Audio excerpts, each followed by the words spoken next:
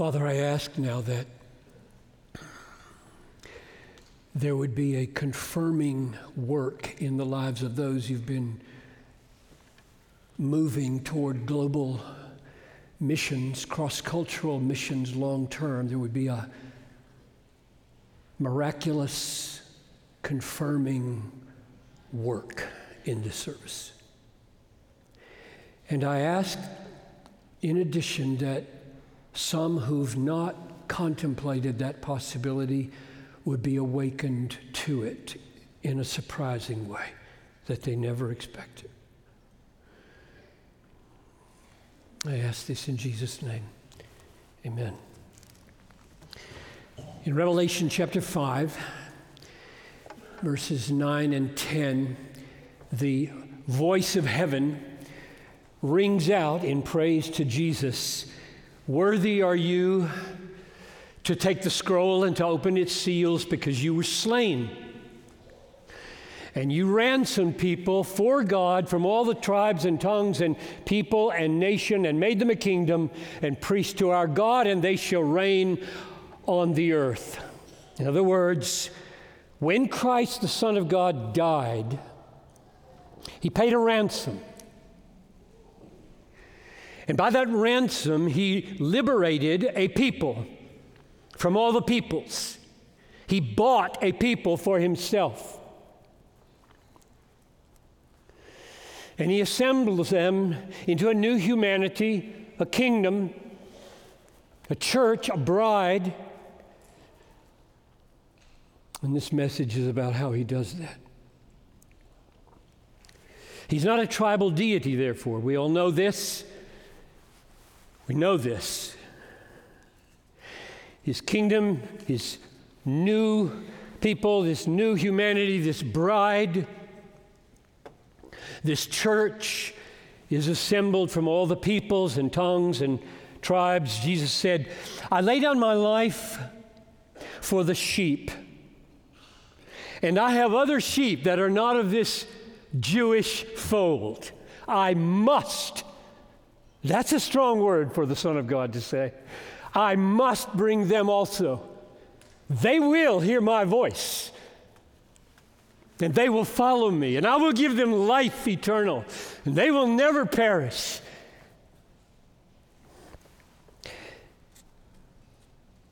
How do they hear his voice? He says, they will hear my voice. All those peoples, all those tongues, all those tribes, all those nations will hear my voice, and my sheep will follow me. How do they hear it? Paul answers with a question, several questions.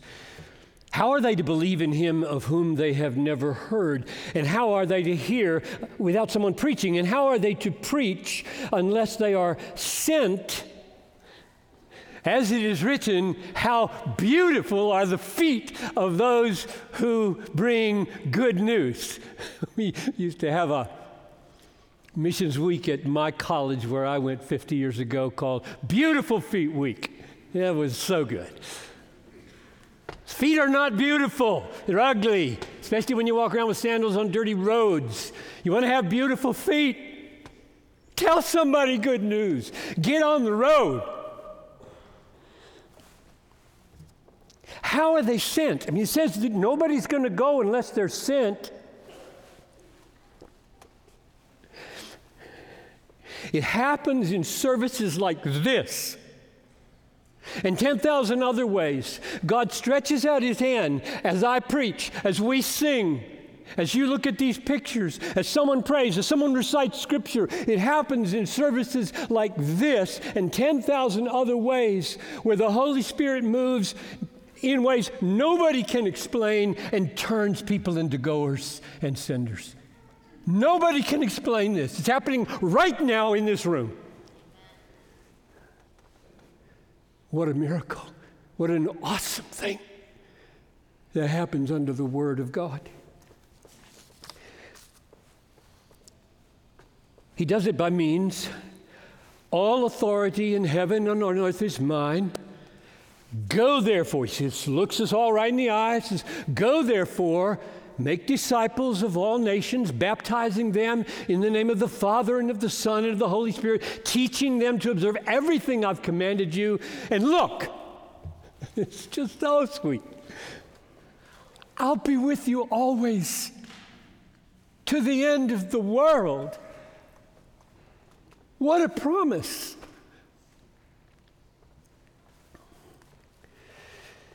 Is that going to happen? Are the nations going to be reached? Are all the unreached peoples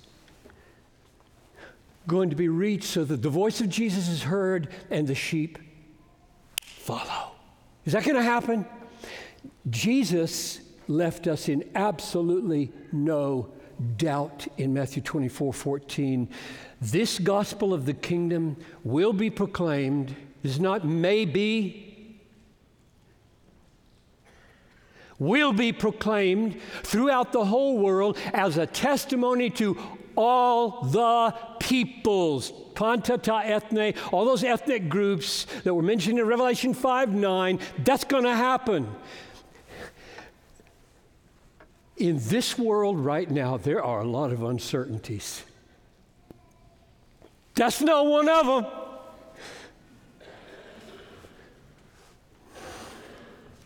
Someone might say, you know, Pastor John, with war in the Middle East, war in Ukraine, wars all over Africa right now, this is not an optimal time for world evangelization.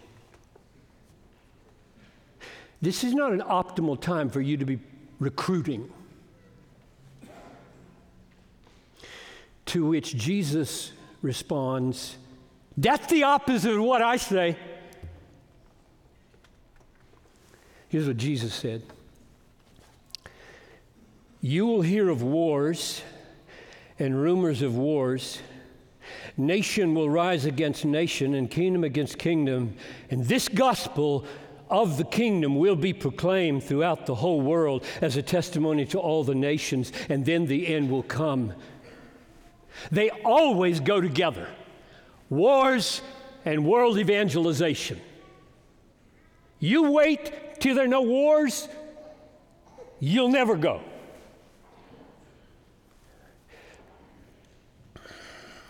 They always happen together. During the Civil War, I'll give you a few examples. Sarah Doremus founded the Women's Missionary Union Society to send single women to Asia during the Civil War.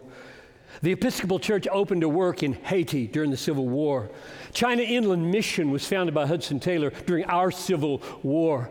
During the First World War, C.T. Studd was glorying in a great revival in the Congo.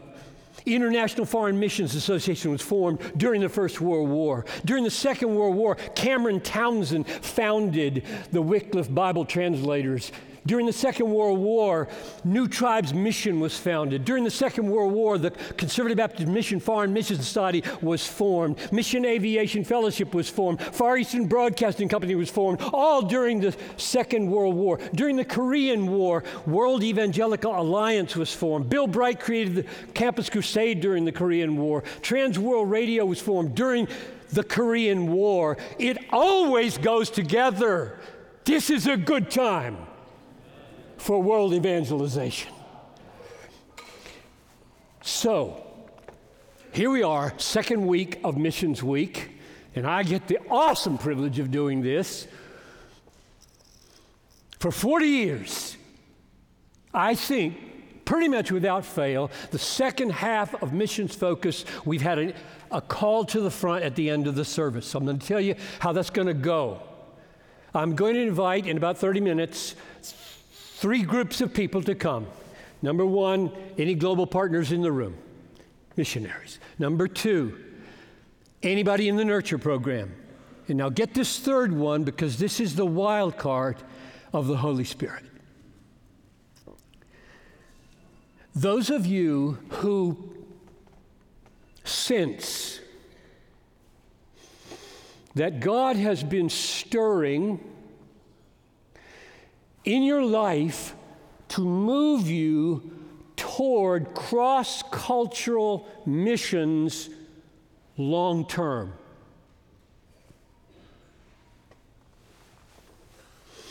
So that's not everybody. It's not even most of you. But oh, it is some of you. And this service is a crisis moment for some because you've been wondering, is that me? And I'm not asking you to be sure, right? Get this clear now. When I ask you to come, I'm not saying you know.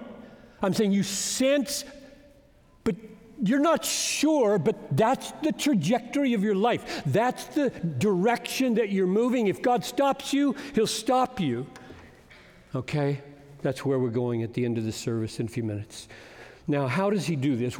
How's it going to happen in the next 30 minutes if it hasn't happened already? It's going to happen as it regularly happens through the Word of God. You're reading your Bible, you're listening to a sermon, and something happens. That's the way it happened to me. 1966, September. It was over after the preaching of John Harrell Ockenga at Wheaton. It was over. I was done. I'm off to ministry for the rest of my life. I never turned back. It happened in the preaching of the Word of God. So, turn to Luke chapter 9. This is an amazing text. Open your Bibles, open your phone, keep your eyes on it. I'll show you everything I'm going to say. It's really there in the text. It's unbelievably important. It's staggeringly life-changing. It's gloriously Christ-exalting.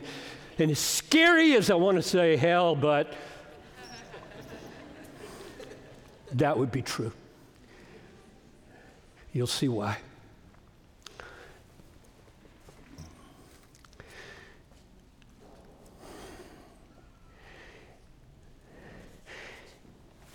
Verse 22, prior to the text, Jesus had just said, this is Luke 9:22, the Son of Man must suffer many things and be rejected by the elders and the chief priests and scribes and be killed.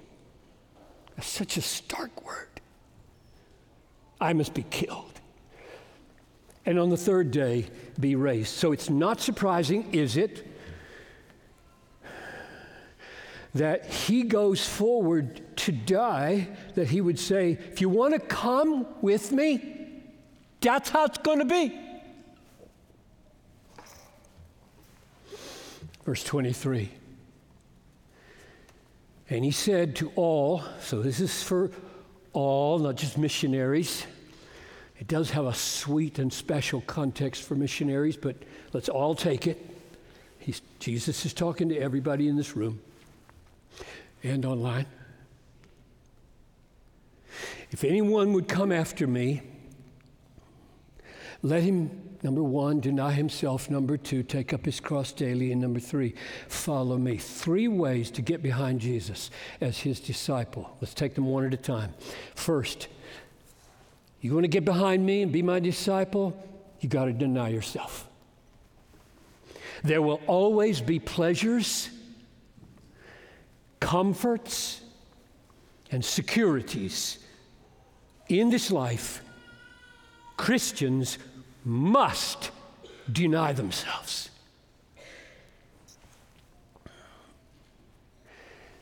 In order to be a Christian and follow Jesus. If you are set, test yourself to see if this is you. If you are set right now on pursuing all the earthly pleasures you can imagine and all the comforts of this life, if you're set on, I'm going to have comforts, I'm going to maximize my comforts, and I'm going to get all the securities and protections around me so I can't be hurt, you can't be a Christian.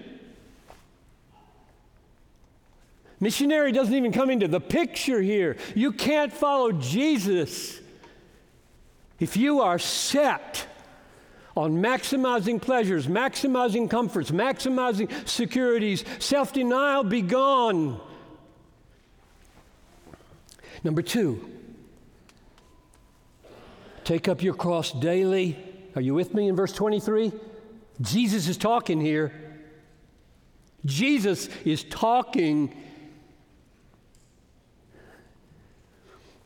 You must take up your cross daily. If anyone would come after me, let him deny himself and take up his cross daily. Now, the cross is a beam of wood where you're going to be crucified.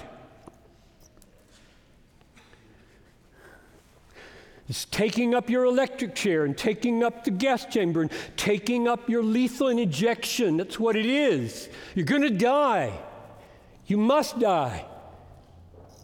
You can't be my disciple if you don't die. Daily.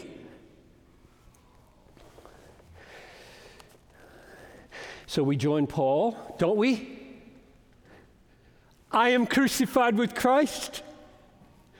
It is no longer I who live, but Christ who lives in me.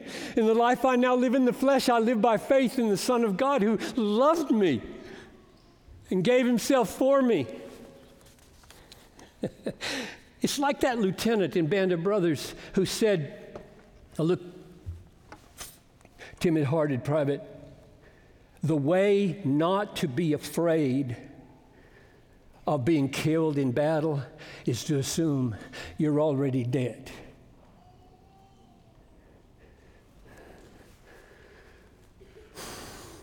It is a wonderful thing to face death every day as a person who's already dead. It's a wonderful thing as an old man to face death every day as a dead man. I'm dead. I've already died. Bring it on, death. What can you do? That's the way Jesus talked. Don't fear those who kill the body and after that have nothing that they can do. That's all they can do.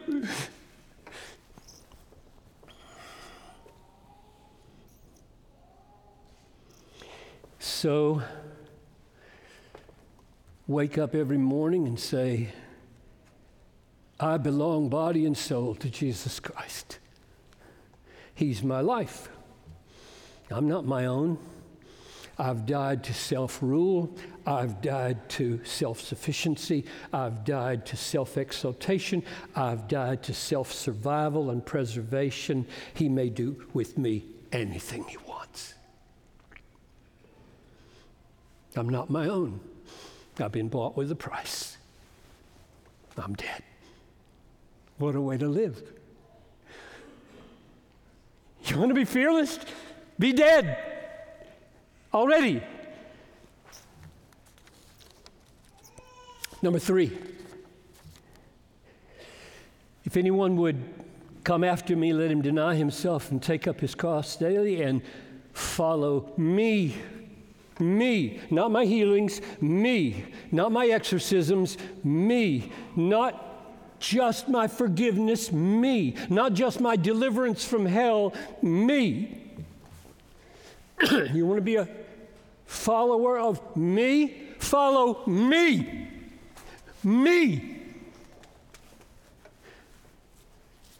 So, self-denial, pleasures, comforts, securities,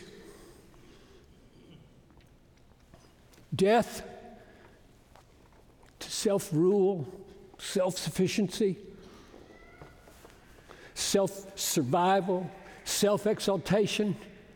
3rd, delight in Jesus. It's a nice D. Denial, death, delight. Can you remember that? That's Christianity. That's not missions. That's Christianity. That's the soil where missions happens. Churches like that breed missionaries. Now, the rest of this text is argument. Jesus is putting 4 foundation stones underneath that. Verse 23. So verse 23 is what Christianity looks like, and the arguments for it are fourfold. They proceed as argument for verse 23, argument for verse 24, argument for verse 25, argument for verse 26, and you can see it. You don't need to say, oh, Piper's going to turn this into an argument. No, I'm not turning it into an argument. It is an argument, and you can see it plain as day with the words for, all right? At the beginning of verse 24, for, beginning of verse 25. 4, beginning of verse 26, 4. Now, it's not there at the beginning of verse 27, but that's the way it works, and I'll try to show you that. So let's take them one at a time. Watch how Jesus argues. This is the Son of God right now in your hearing arguing for self-denial, death, and delight. Argument number 1, verse 24. So live this way because whoever would save his life will lose it, and whoever loses his life for my sake will save it. In other words, if you try to save your life by refusing self-denial, refusing cross-bearing, and refusing delight in Jesus, you're going to die. You're going to lose your life. That's the argument. Or, positively, if you lose your life by embracing self-denial, embracing daily death, embracing Jesus as your treasure, you're going to live forever. You're going to gain your life. That's the argument. It's a paradox, isn't it? It says literally, it says you will save it, and the it refers to self. So if you deny yourself, you gain yourself. If you die yourself, you live yourself. If you delight in Jesus, you have yourself. Jesus talks like this, right? He talks like this. Here's how Augustine put it. Oh, he's good. He says, if you love your soul, there's danger of it being destroyed. Therefore, you may not love it, since you do not want it to be destroyed. But in not wanting it to be destroyed, you love it. That's right. And Jesus knew it was right. And that's how he's arguing. You want to save your soul, people. That's the given. Nobody wants to go to hell, except people who joke about it and think all their friends are there. That's idiot.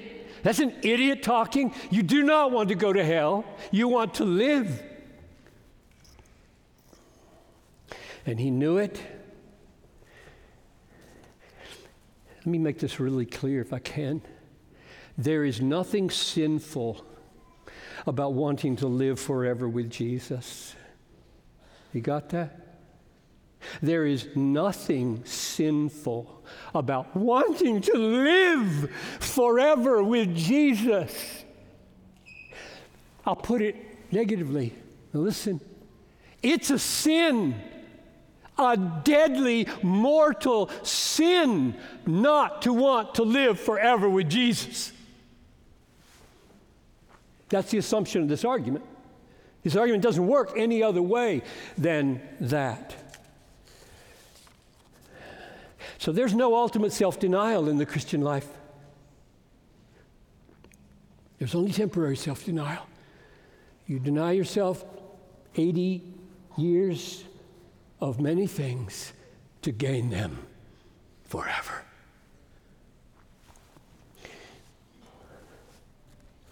Which is why so many missionaries have said with David Livingstone, after suffering so much, I never made a sacrifice.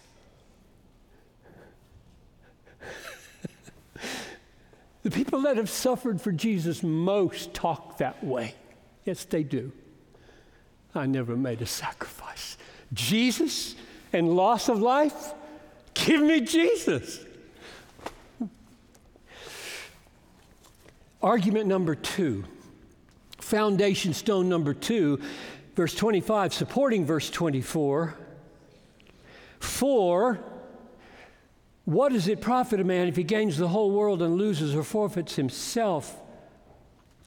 And the answer to that question is nothing. Profits nothing.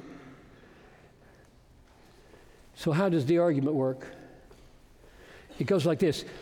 Whoever would save his life will lose it, because even if you succeed totally in saving your life for 80 years,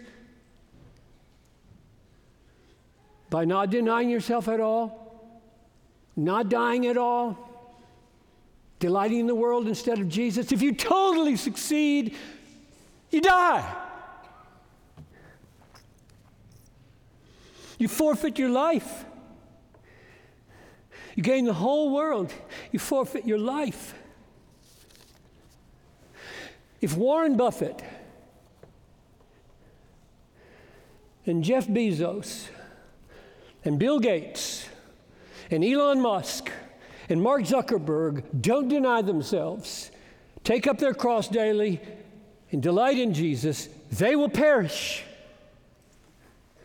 The richest men in America are on a collision course with total loss.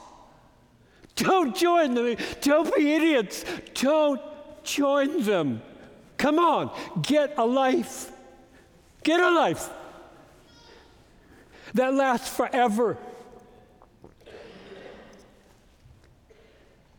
Don't waste it. May God save them. I don't know what their belief is. May God save them. Now, verse 26 is the foundation stone number 3, and it supports verse 25. For, this is our third, for, or because whoever is ashamed of me and my words, of him will the Son of Man be ashamed when he comes in his glory and the glory of the Father and of the holy angels. So how does that verse support verse 24?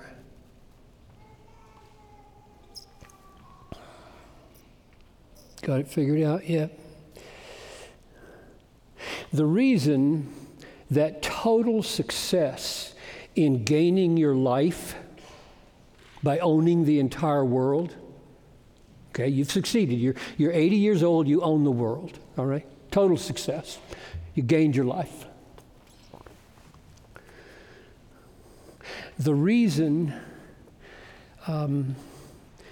that's a catastrophe is because in order to make that your goal in life, you have to be ashamed of Jesus. You have to be.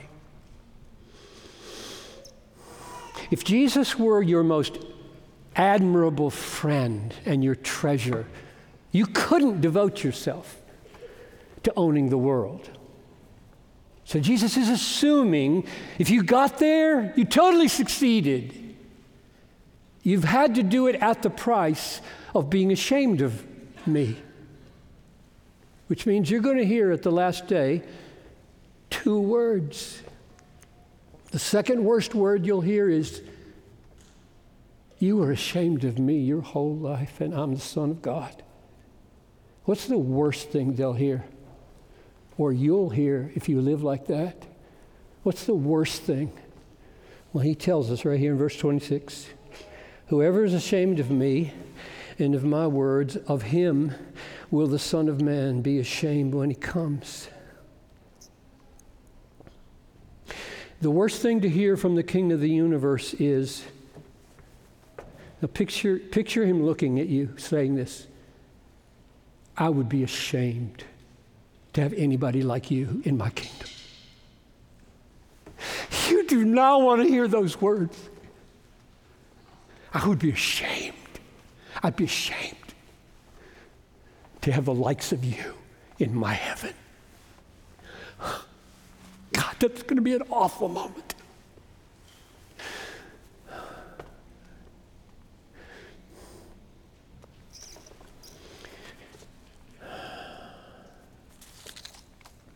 Fourth foundation stone, the last one, verse 27. And this supports verse 26. It's a puzzle how it does, because it doesn't have any connecting word. I mean, it might have a but in your translation, but it's just a mild connecting word that doesn't signal all of its argumentative force. So I'm going to give you an interpretation, you test it. So verse 27 says, but I tell you truly, there are some standing here who will not taste death until they see the kingdom of God. Now that's a reference to Peter and James and John, who in 8 days will see the kingdom of God on the Mount of Transfiguration. I wish I had an hour to defend this interpretation, but I'll point you to where you can see the argument Let's read verse 28. Now, about 8 days after these things, these sayings, which sayings? The one where he said the Son of Man is going to come in his glory, the glory of his Father, the glory of the holy angels. He's coming. 8 days after saying that,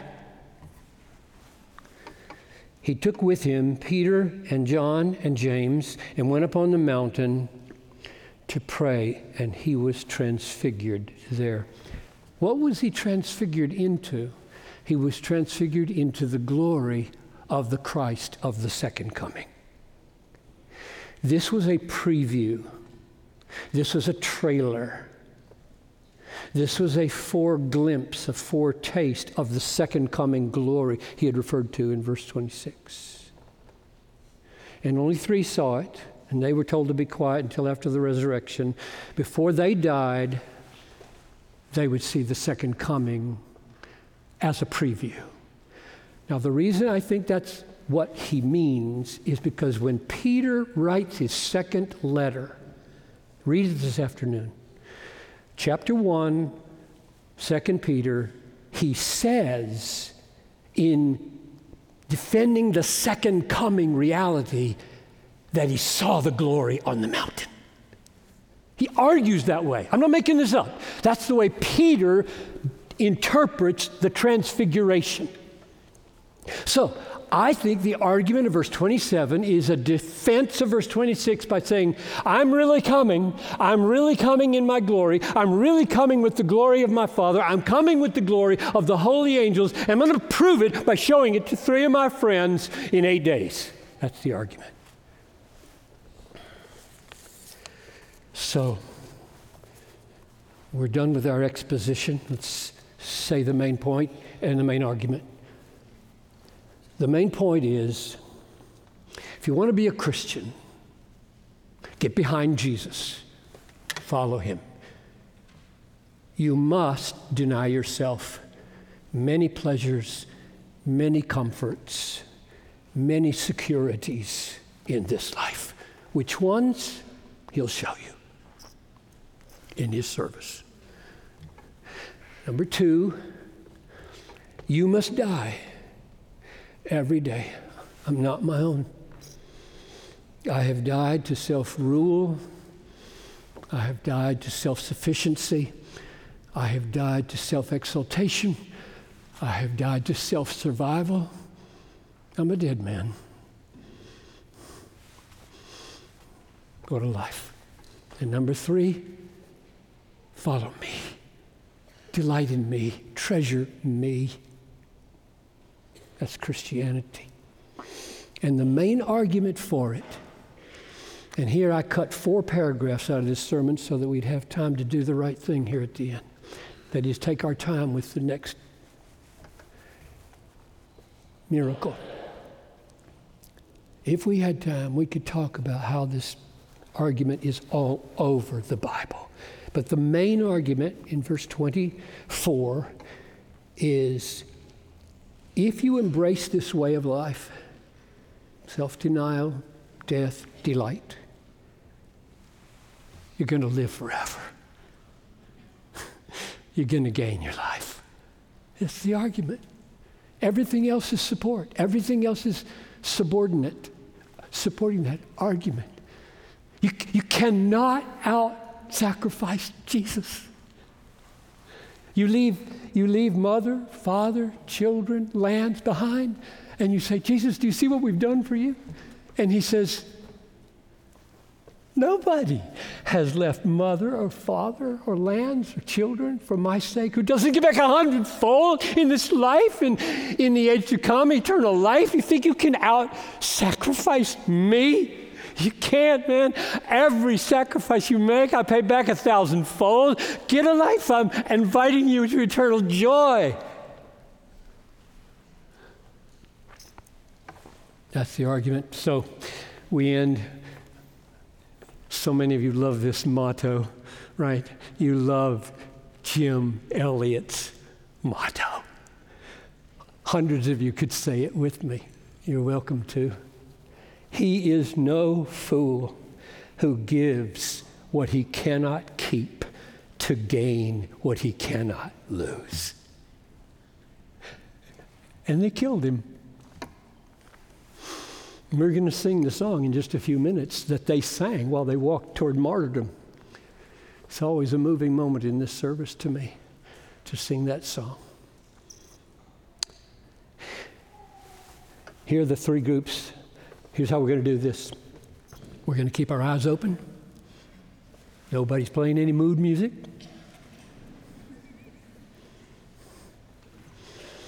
I'm just going to pray for God to work.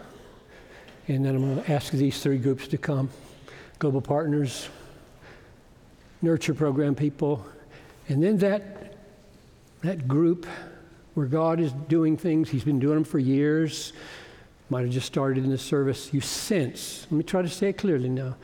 You sense that God is stirring in your life to move you toward cross-cultural, long-term. So I know everybody's going to do a short-term mission project, I hope. I don't want everybody to come. Long-term missions. You might not do it, but you sense that's the direction God is moving me. So Father, I ask that you would bring them so that I can pray, these three groups, and we can sing over them. I ask this in Jesus' name, amen. So won't you come?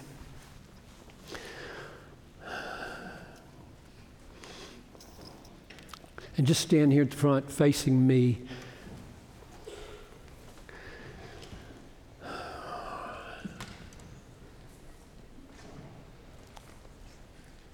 And you might be 16 and you might be 60 or 70 or 77. I told Noel, we're always praying. Might be us, And that's true. I mean, I'm free as a bird. I don't need any money, right? I got Uncle Sam paying all my bills. So I'm free. Just speak the word, Lord. I'm a dead man. I'm going to pray for you. You're all invited to Kenny's tonight, and then Chuck, after I pray, we're going to sing. Father, you know where they are right now. These folks standing in front of me, they're on lots of different places probably in their journey. And I'm just simply asking you, bring clarity and encouragement to them. Confirm, if your call is on them, if you're leading them toward cross-cultural missions, long-term, confirm that to them today, right now, I ask. And may the rest of us who are not standing there be utterly sold out senders. I pray this in Jesus' name, amen.